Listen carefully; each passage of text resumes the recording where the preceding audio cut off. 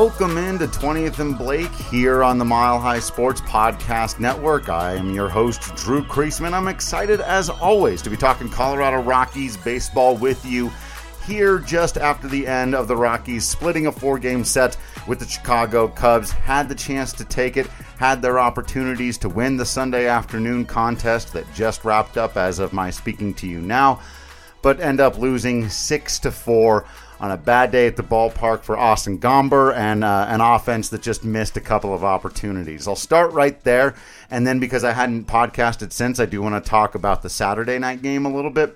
But let's begin with where this one was decided, where it was ultimately lost, and that was with a bad day from Austin Gomber. And, you know, I tweeted this out, and it really is ironic and interesting that the Colorado Rockies starting pitching just has been their strength for the last several years. If you understand how to, balance for the ballpark and all of those things, and you don't even have to be an expert in ERA+, but if you just look at the quality of their starting pitching, really going back to 2017, the starting pitching has been the strength of this team.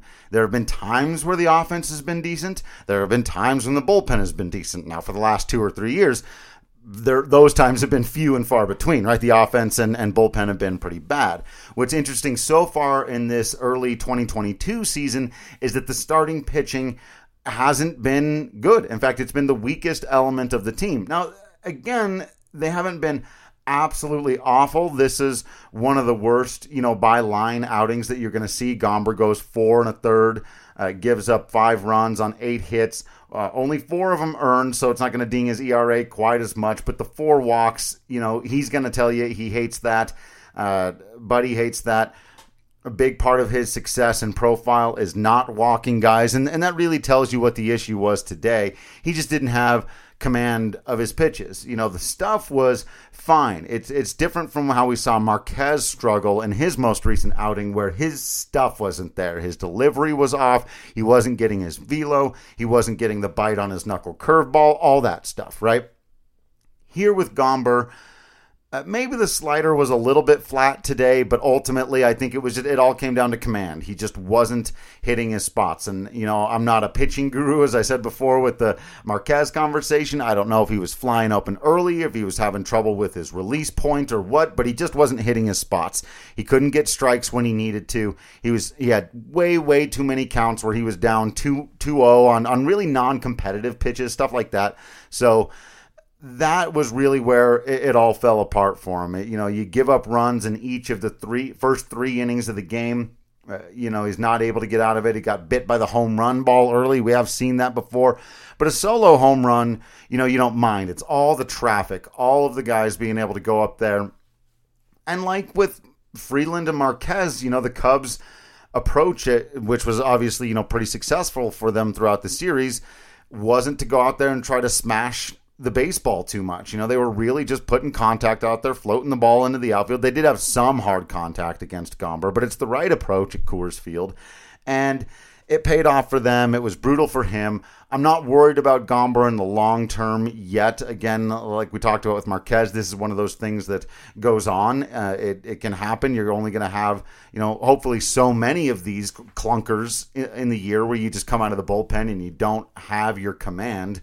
There are going to be games where his command is pinpoint, and you just got to hope that, he can deal enough in the meantime. And ultimately, like we've said over and over again, even in these games that they've lost, he kept them in it enough. He didn't totally let it get out of hand. There were a couple of times those 5 runs could have become 6 or 7. They would have maybe had to go to the bullpen a little bit earlier. And of course the pen, and particularly Ashton Goudeau, who inherited a bases loaded situation again. And did give up 1 run, but only the 1 run. That's when you come into bases loaded, 1 out situation. That's a successful outing for Goudeau, especially considering he actually ended up going 2 more innings after that. So he continues to be very, very good in the long roll for the Rockies, and that one time he had to pick up a save. Tyler Kinley coming in and bailing him out once he did get himself into a little bit of trouble, and he was very, very good in his inning of work. And Justin Lawrence continues to look very good, getting a pair of strikeouts. He did walk a guy. That's one thing you want to keep your eyes on with him. There was a little bit more of a fight with his command today, but Justin Lawrence's slider is a really, really good pitch right now, which is making his sinker that much better of a pitch right now.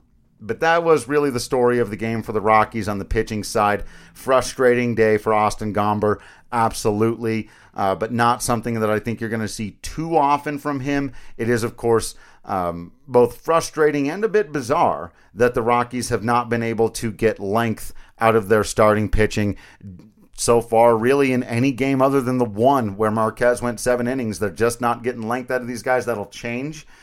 Some of that's the truncated spring training. Some of that's just them having a couple individual clunkers of days. Some of that has been, and CJ Cron admitted a little bit to this last night for Senzatella's length and the issue there.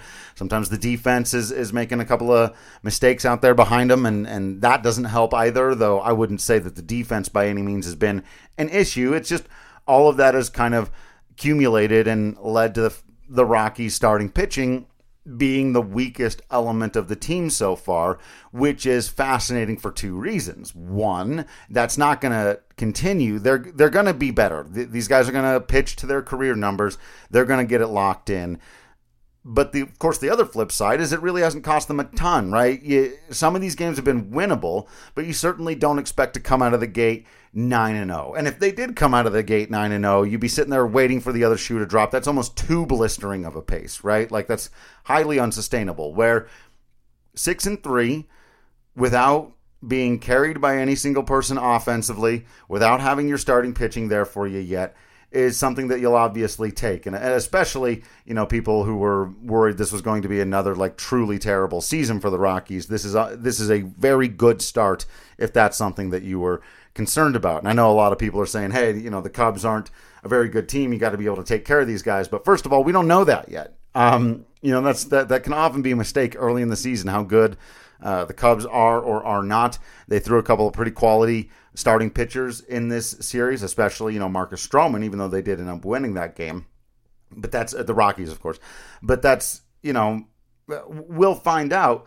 On the flip side, they take the series from the Dodgers and the Rangers, absolutely, after all the money that they spent in the offseason. They expect to be there in the postseason as well. So we can play that game all day, ultimately, and even the thing to start getting into the conversation about the offense in this game, where I hear people saying oh man, the Rockies, you gotta crush Drew Smyly. He's not very good. First of all, I'm not quite sure where that came from. Drew Smyly has been pretty decent for a while. He's got some seasons on his resume where he was very, very good. He's got several more seasons on his resume where he's just been okay, basically a league average pitcher. He's actually somebody I've always been interested in, maybe the Rockies giving a look. I like Drew Smyly. I think he's got a good combination of stuff, and I think it's one of those things that can keep hitters off balance in an interesting way, and he managed to throw some really good pitches when he needed to this afternoon. And I think that's one of those places where we oftentimes as analysts or as fans or whoever watching the game of baseball get too caught up in this guy's numbers are X, therefore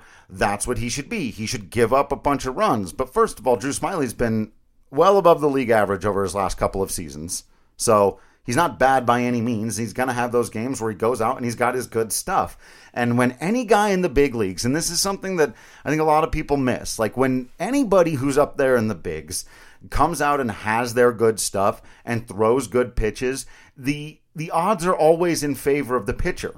That's just the game. There was one pitch today. So obviously what I'm talking about here now, right, are the opportunities the Rockies had. Because it's not like they were up there flailing away against Smyly either. They had their opportunities. They had their base runners. They had their chances. Tough luck for Connor Joe there in the first on a double that, according to the overlays and the statistical data that the smart people out there can run, that would have been a home run in any park except for Coors Field. That left center field gap is the one place where, as a power hitter, you do get kind of hosed at Coors because it's such a deep, deep gap out there.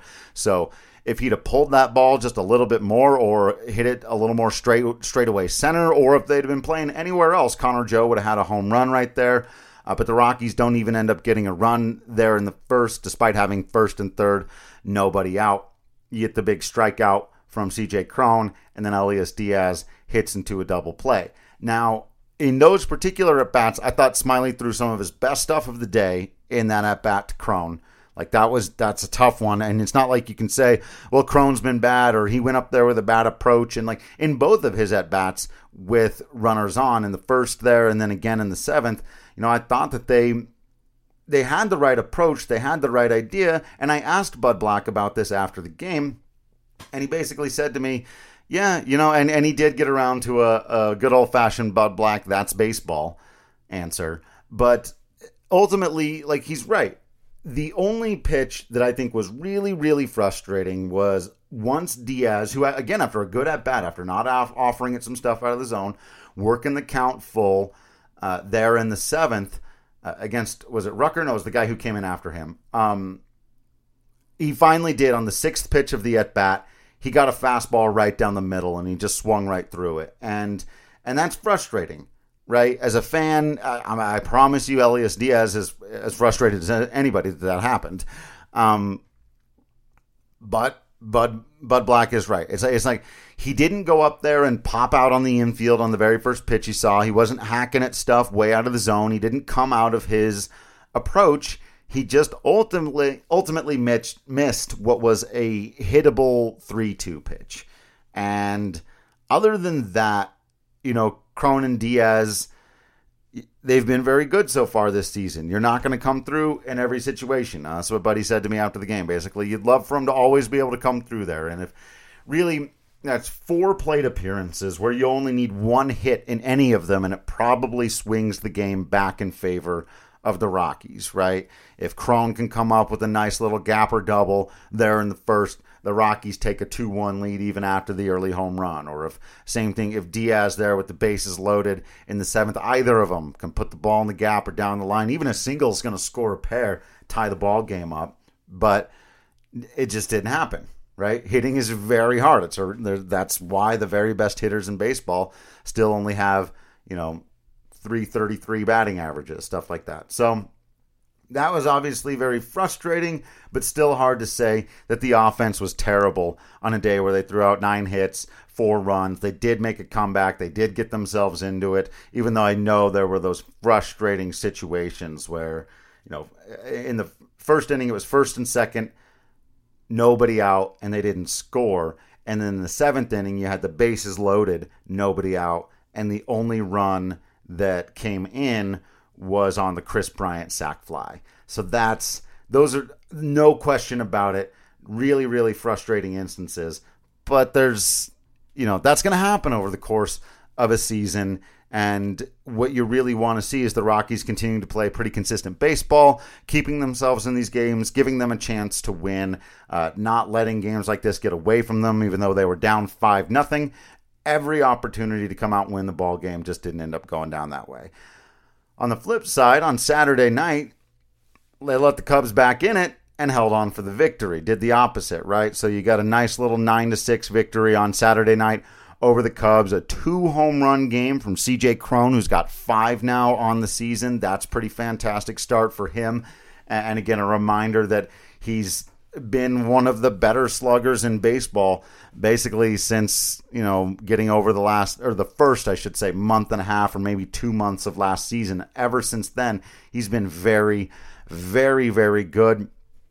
Connor Joe, how many more things can you continue to say about Connor Joe on basing well above 400 at this point in the season, being exciting as well as productive, cementing himself into the top of the lineup? Connor Joe has been absolutely fantastic.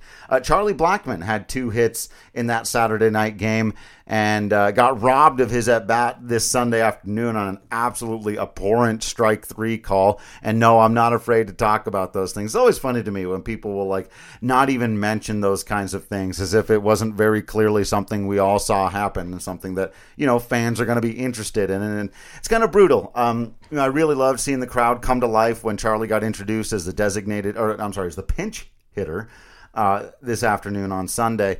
And, I think that's something that his sort of iconography is the wrong word. His icon status, that's better. It's like iconography means something different.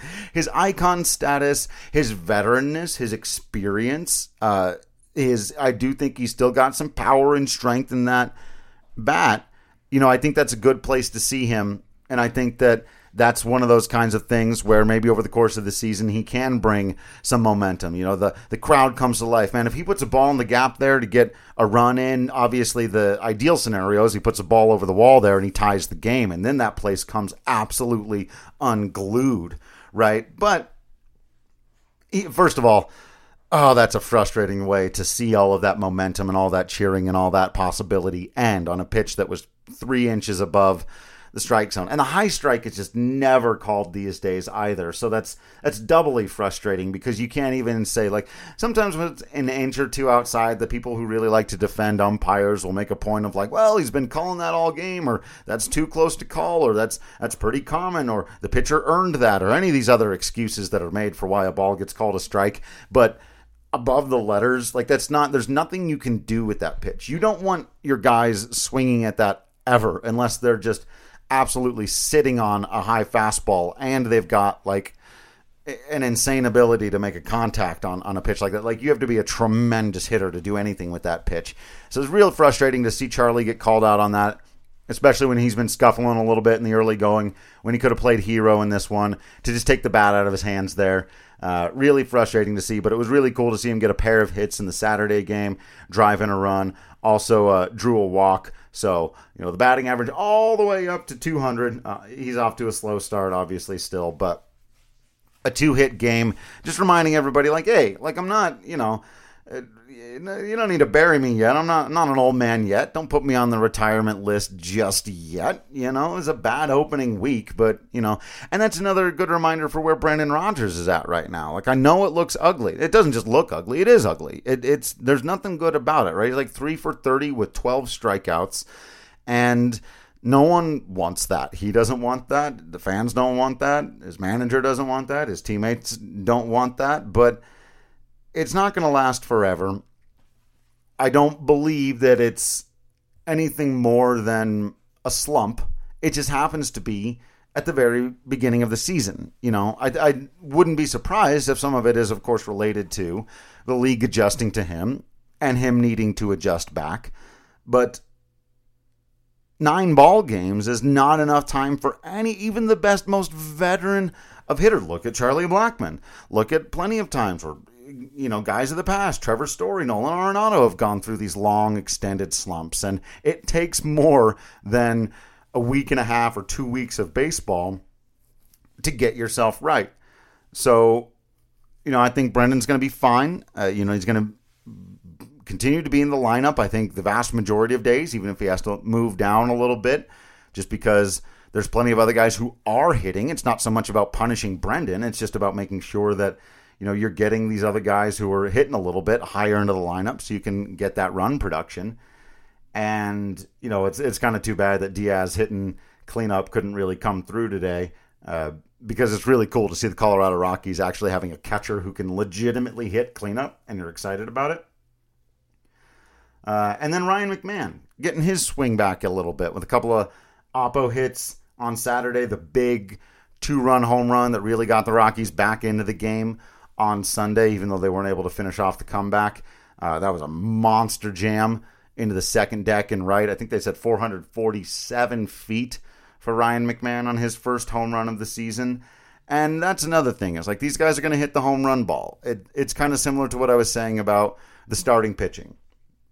They're going to get better starting pitching than they've gotten. They just are. These guys are better than this.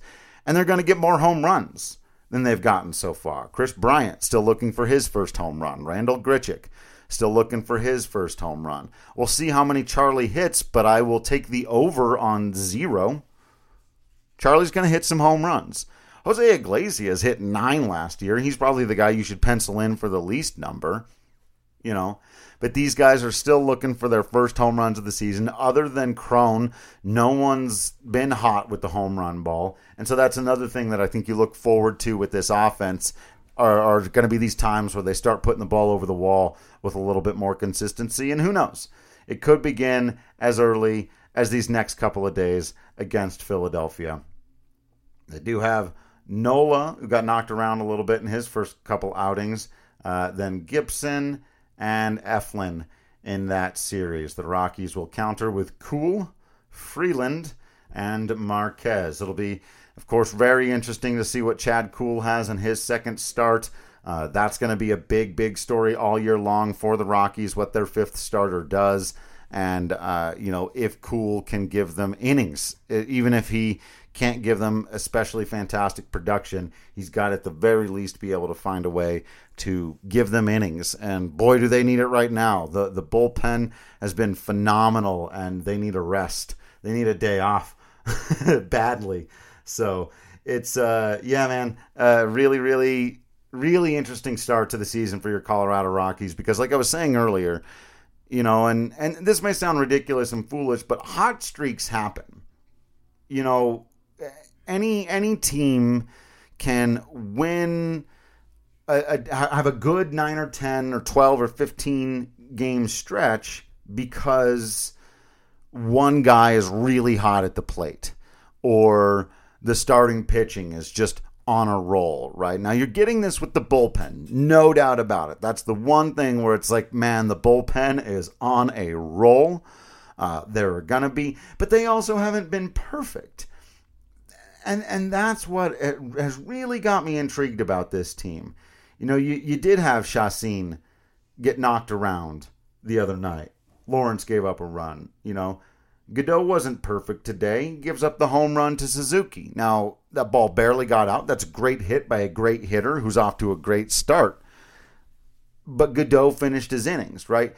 So again, that's all the microcosm. And as I wrote today, and I hope you check it out at milehighsports.com, about Chris Bryant, like, that's the microcosm of the team.